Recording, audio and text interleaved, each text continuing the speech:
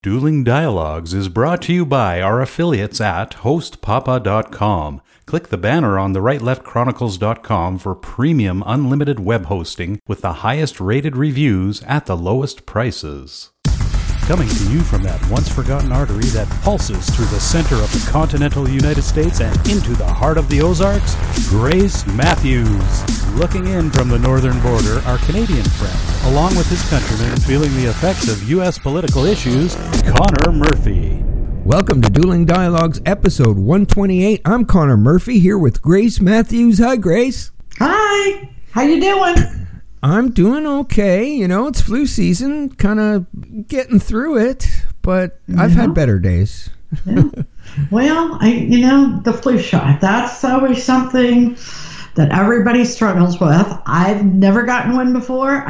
I did get one last Thursday. 80,000 people died. I'm still not saying run out and get a flu shot. Right. But I think it's something to think about when you know that 80,000 people in the United States died last flu season from the flu. Wow. And considering how many people do get vaccinated, that's a crazy number. It is. That is a shocking number. It is. So, be safe. If you don't get a shot, kind of like you were talking about, pick up those masks. Yeah, pick up a mask, and if you're in a hospital or a doctor's office, put a mask on. It'll make you feel like use that. It'll make you feel like a bit of a badass too. Yeah, superhero. Like a bank robber. I was thinking more like a bank now robber. Anyway. That would be an interesting way for a bank robber to get by with a disguise, wouldn't it, during flu season? Yeah. Wow. Pull an oxygen tank with them. Yeah, pull an oxygen tank. Yeah. Oh, gosh. Yeah, that would really be a great disguise. Huh. Well, we are talking about the ship of fools today. Right. There's a few of those ships out there, aren't there? Oh, jeez. There are. And it's a book by Tucker Carlson. How a selfish ruling class is bringing America to the brink of revolution. Okay. And boy, I don't think anybody could argue with that. I don't think so at all. If you just take the title. Mm-hmm. I like Tucker Carlson. At times he's been too conservative for me, but as he's moved into this primetime spot at Fox, he's moved away from that hardcore persona, back when he wore the bow tie, he's now got the long ties, and he's kind of expanded his views. He's changed. He's a little bit more of a libertarian maybe, but maybe in this book I see more of an independent. Oh, wow. So if you're expecting him to go after the Democrats and for this to be some soapbox for an ultra-conservative kind of guy, it's not. In fact, the very first advice I would give is read this book before you read any of the deep state books that are out there right now. And there's several of them. Wow.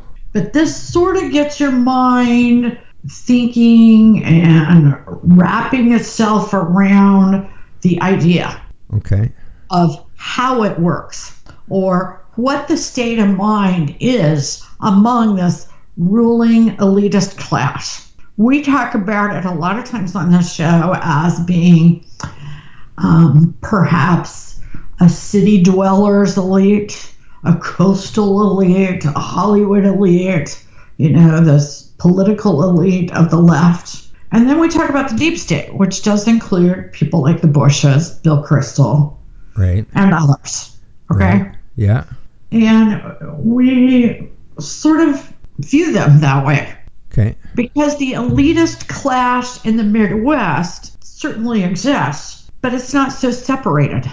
These people are so separated from the middle class, blue-collar America, but I hate to say blue-collar America because really it's more geographical than that.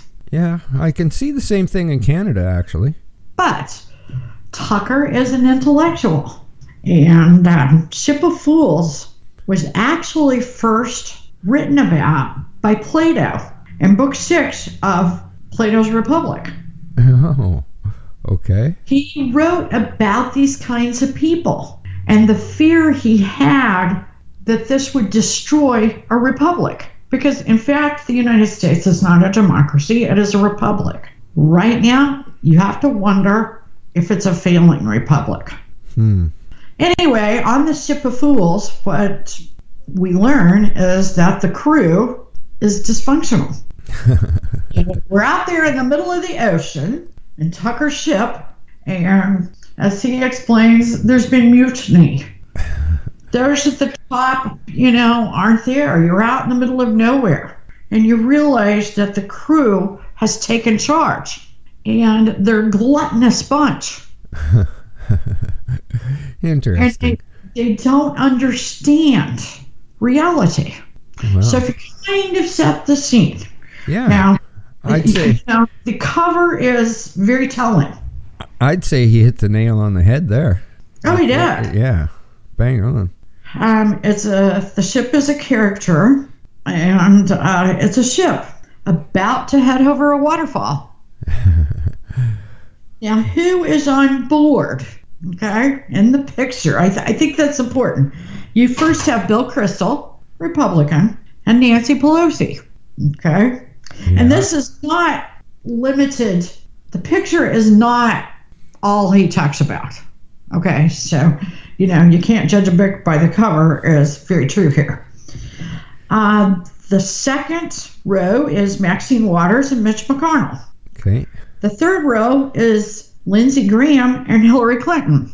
And in the last row, a lot of people say they don't know who it is. I think it's Obama. It looks like Obama. He just has him a little whiter than, much whiter than Maxine Waters. Now, what does that say about Tucker, the artist, publisher of the book? I don't know, but I'm going to say that's probably Obama. Right. Sounds like it was totally done on purpose too. Yeah.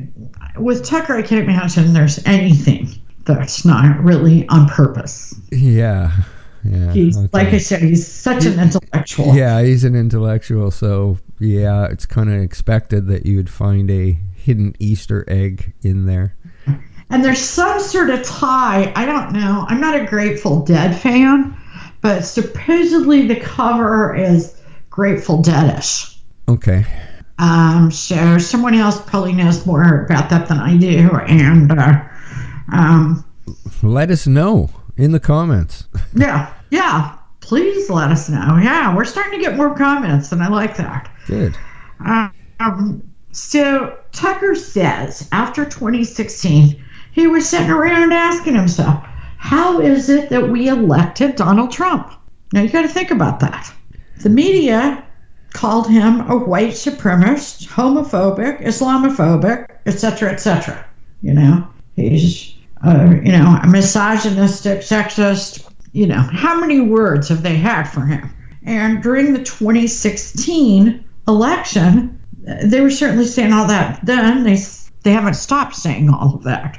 Okay. Yet, despite all of this, the American public, at least the electoral, voted for him. This was the Midwest, primarily blue-collar America, but he did carry more Hispanic and black voters than recent past Republicans have. Well, Don't like to talk about that part. yeah, I still think it's just because Hillary was the other choice. That's what Tucker says, but he said you have to go deeper than that because there were 16 Republicans in the race. Well, 16 besides him. So you got to say that it was the Bushes, Jeb Bush, Right. Lindsey Graham. That we could go through all of them, but that would be ridiculous. But they were all politicians. So did we vote for him? Not because he was necessarily a better choice, but he just wasn't responsible for all that was wrong. All the rest of them were responsible. They were politicians. Interesting. I sort of agree with that. So was it, and Tucker says this, was it really the middle class giving the middle finger to the ruling class. Yeah, I guess so. In one way, I can definitely see that. Saying, you know what? We're sick of you. Yeah. Now, according to Plato, and by design, and really basically according to Tucker, you can't have a republic without the middle class being the largest of the three classes. For example, in 1970, the middle class was 60% of the population. That's pretty much as it should be. Okay, so if 60%, my father always told me this too, if 60% is in the middle, you should have 20 on top and 20 on bottom. Now, we're not going to say, okay, well, we'd like to have none on bottom. Okay, that's great, but that pretty much defines a republic. It makes it work, a republic and capitalism. Right. Now, since about 1980, the middle class has been in decline. But it was just barely in decline until 2008 hit and the housing crisis. So what you had during the housing crisis was about 25% of the wealth from the middle class went to the upper class. Right. The elitist. Okay. I don't know what would have to take place. Tucker certainly doesn't say, for the middle class to be able to get that 25% back. It's not happening anytime soon. You still have weirdness in the housing market. Yeah. Oh, yeah. It's really, as great as our economy is doing, except today the stock market's tanking because of Italy, but that's another story.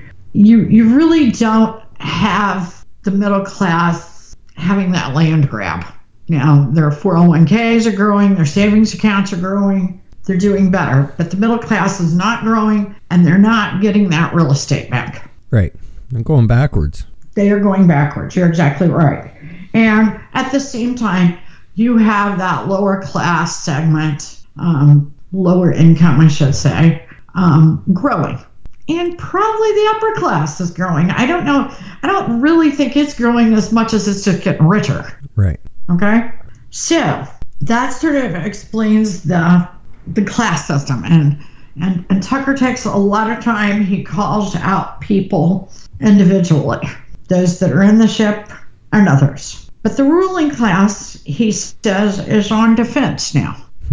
And basically that's true. I mean, they picked up identity politics. Right. But basically it's all a bunch of hypocrisy, according to Tucker. He said that it doesn't matter to this ruling class whether they do anything. It's just if they care. All that matters is caring.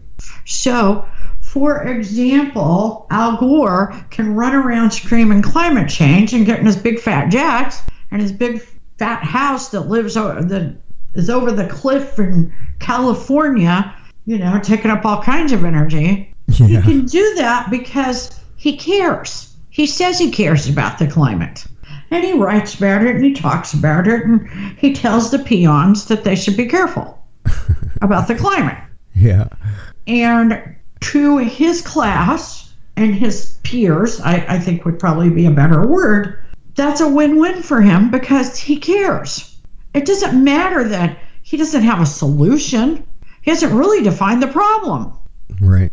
What matters is that he cares. Okay. Now, when you really start thinking about that, it starts getting your blood boiling about a lot of issues. And of course, Tucker brings those up. Okay.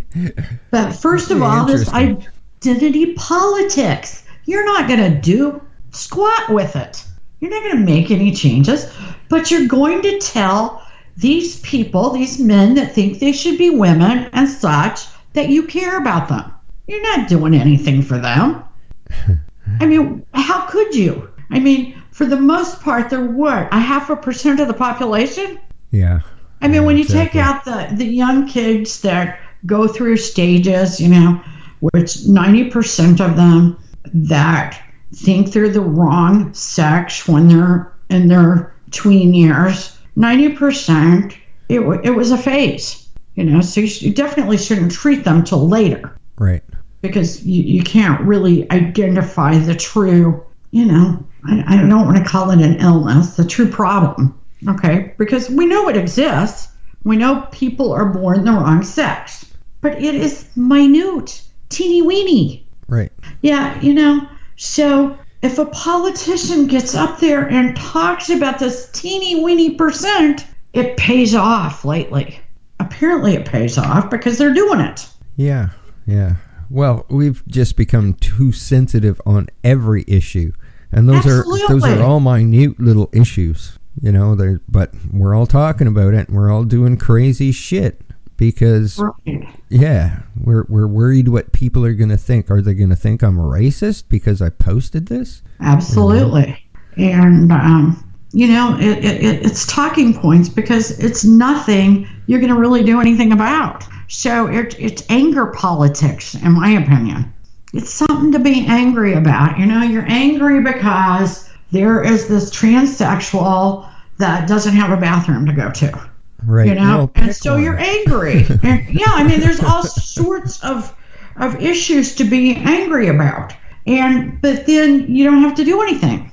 Yeah. You can just be angry when you get with a mic in front of you. Yeah, or you can rant on Facebook and Twitter. Oh my gosh, yeah.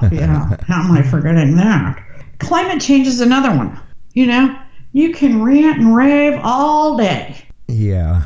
And not do a damn thing about it. Well, I can talk about carbon tax there too, because we've got it here. Like we don't have enough taxes.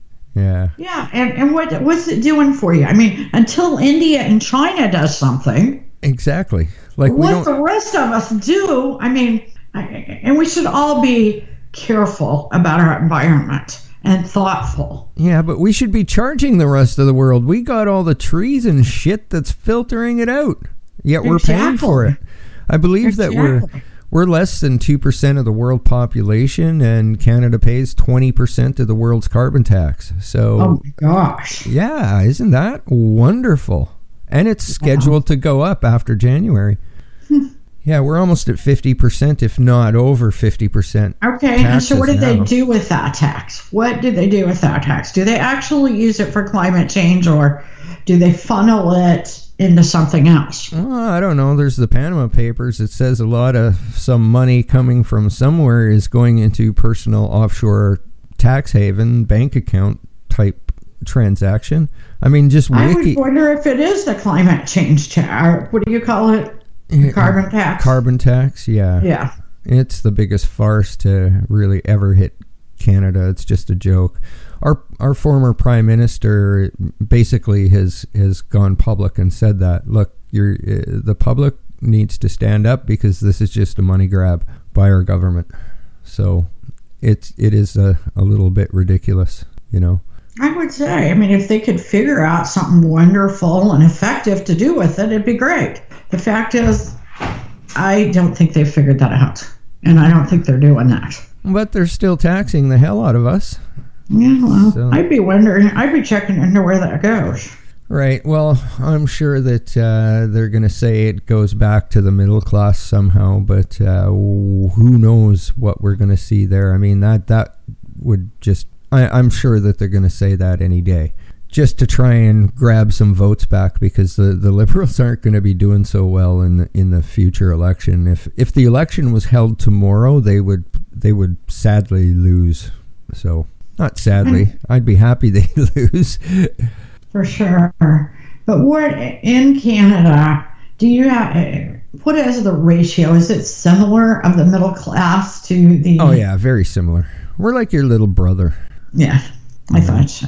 So it's very similar. Like a lot of the stuff that Tucker's talking about, I can relate to in Canada as well. Very much so, And it's sad because they say that they're trying to help the middle class, but I'm still yet to see it. Reminds me of that old Lamborghini joke, right?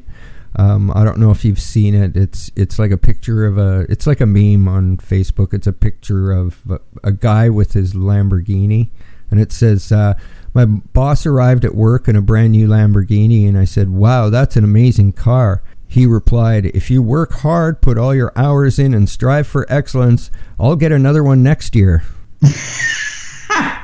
I have not seen that.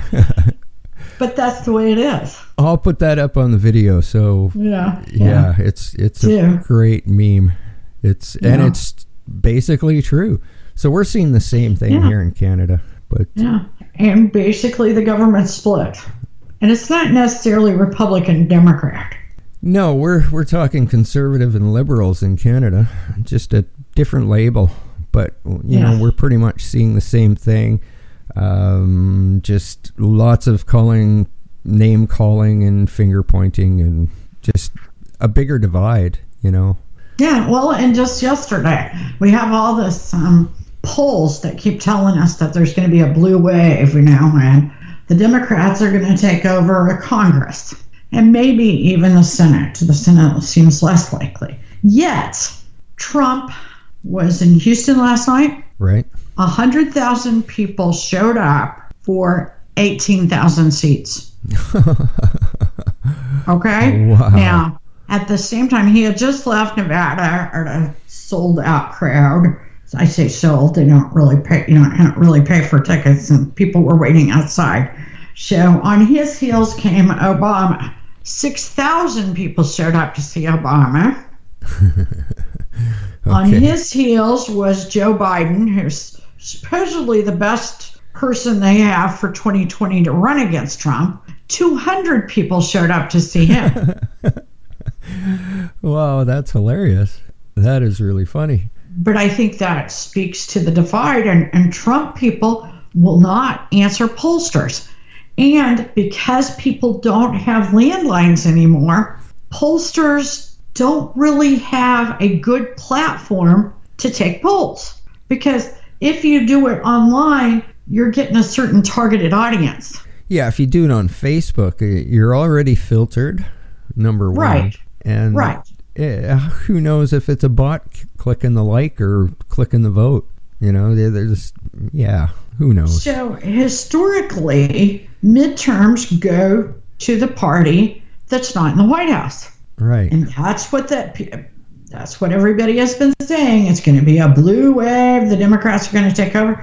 When I see numbers and I see people waiting outside for 24 hours before an event starts to see Trump, and in Springfield we had at least 25,000 people that didn't get in, I'm thinking, is this going to be a red wave or a blue wave? Yeah, very interesting. I wonder if we're going to start defying history here. Well, because these people are serious. I mean, they have so much emotion invested, and it can't be because you think Trump's a good guy. I mean, he's kind of not a bad guy, but he's shady. He's shady. But you know what? He's transparent. Sorry, that was funny. You gotta wonder, though, is Tucker right? Are we walking into a revolution? It seems that the whole world is heading that way, and I could see the same in Canada. The divide is bigger and bigger and bigger. Trudeau just spoke a couple of weeks ago. He spoke in a high school gym in Saskatoon, Saskatchewan, which is the beginning of the West out here. And I think in the picture there was maybe 20 people there. Oh my gosh. Yeah. They were all standing at the front, and I think there was 2 rows of them in a high school gym. That was it. So that speaks a lot. But I mean, what we want in the West is not what we get. Our elections are decided by Ontario and Quebec, and the rest of Canada has to live with it. But well, that's a whole other show. Yeah, but that's why we have the Electoral College. Because if we just went by popular vote, which is what Hillary wants now, because she won the popular vote last time, then you would have New York, California, and probably Chicago, Illinois, some states that have big liberal cities in them, would be deciding all the elections forever. And our forefathers knew that. Right. And they said, we want the farmer in Iowa to have the same voice as the person in D.C. or New York or Hollywood. They didn't know Hollywood was going to be there later, but... Right. But yet they sort of did know it was going to be there. Yeah, and you just hope and pray that your elected official is not paid off by Soros. Exactly. And speaking being a Soros. No one has came out and denied it, that he is funding the Honduran movement Right. to the Mexican United States border. They haven't really completely proved it, but they certainly haven't Disproved it. denied it. Right. Yesterday, at Soros's home, they received a package that was an explosive. That's not cool. That's not cool at all. Even if he did fund this. Okay? And I believe he did. Right. Now, when we did our show on Friday, there were 4,000 people in the line, supposedly walking from Honduras to the United States of America. Right. There's now 7,000. And Wow. this is estimated. The people are about, look like to me, about 10 across, and the line is over a mile long. People are kind of jumping in line from different places. So it's not going to surprise me if by Friday it's 15,000. To me, this is like, an invasion. Yeah, pretty much. On foot? Yeah. Well, maybe. Now, Trump's been running around saying that, these guys have this planned, and Democrats have it to where these people are going to hit the border the week of the midterm elections. Well, there's people out there calling him liar, if they can only walk 23 miles a day, and considering where they're at, they won't get there till mid-December. Well, that's too late. Well, that makes a little sense, okay? They probably won't make it by midterms. And then you have a couple of the news people say, well, but when we come with the cameras, they're actually getting out of trucks. Well, that changes things. So, what is going on? Wow. Okay. Now, there is an overabundance of men in the front of the line. I mean, it's not, that's been brought up, and I guess because it's usually not. Well, yeah, you want your women and children first, you'd think. But in a way, you got to figure 7,000 a pop is how much it costs. And so if you've got a kid, a wife, and a husband, you're talking $21,000. And in Honduras, holy smokes! Where the average income is $2,500 a year. Yeah, that's a good chunk of change. Maybe we shouldn't be so surprised that the males would come. Yeah, no kidding. Maybe without the rest of their family. I don't know. Yeah, but, it sounds pretty damn. A lot of people were surprised by that. I'm not totally surprised by the fact that it's heavy on males. Yeah. But there's a lot of children in it, and there's no way these people could afford this themselves. No way. Right. Yeah, I mean, if they're not arriving until December, what are they eating until then? Well, that's what a lot of people brought up. Who, they got to have money to eat. They've got to have support. 7,000 just makes the journey. Yeah, you got to have clothes. I mean, they said that some of them were walking in flip-flops. Are you kidding me? Wow. I mean, how could you walk 23 miles in flip-flops, let alone 23 miles for months? Yeah, 23 miles a day for months. So, I don't know. A lot of things do not make sense. No, they don't. I can agree with you there. Yeah, and we don't always agree, but life's a journey, and we're all in this together. Thanks for listening. Godspeed, Connor, and Godspeed to all of our friends out there. Godspeed, Grace, and thanks for listening. Dueling Dialogues is brought to you by our affiliates at hostpapa.com. Click the banner on the rightleftchronicles.com for premium unlimited web hosting with the highest rated reviews at the lowest prices.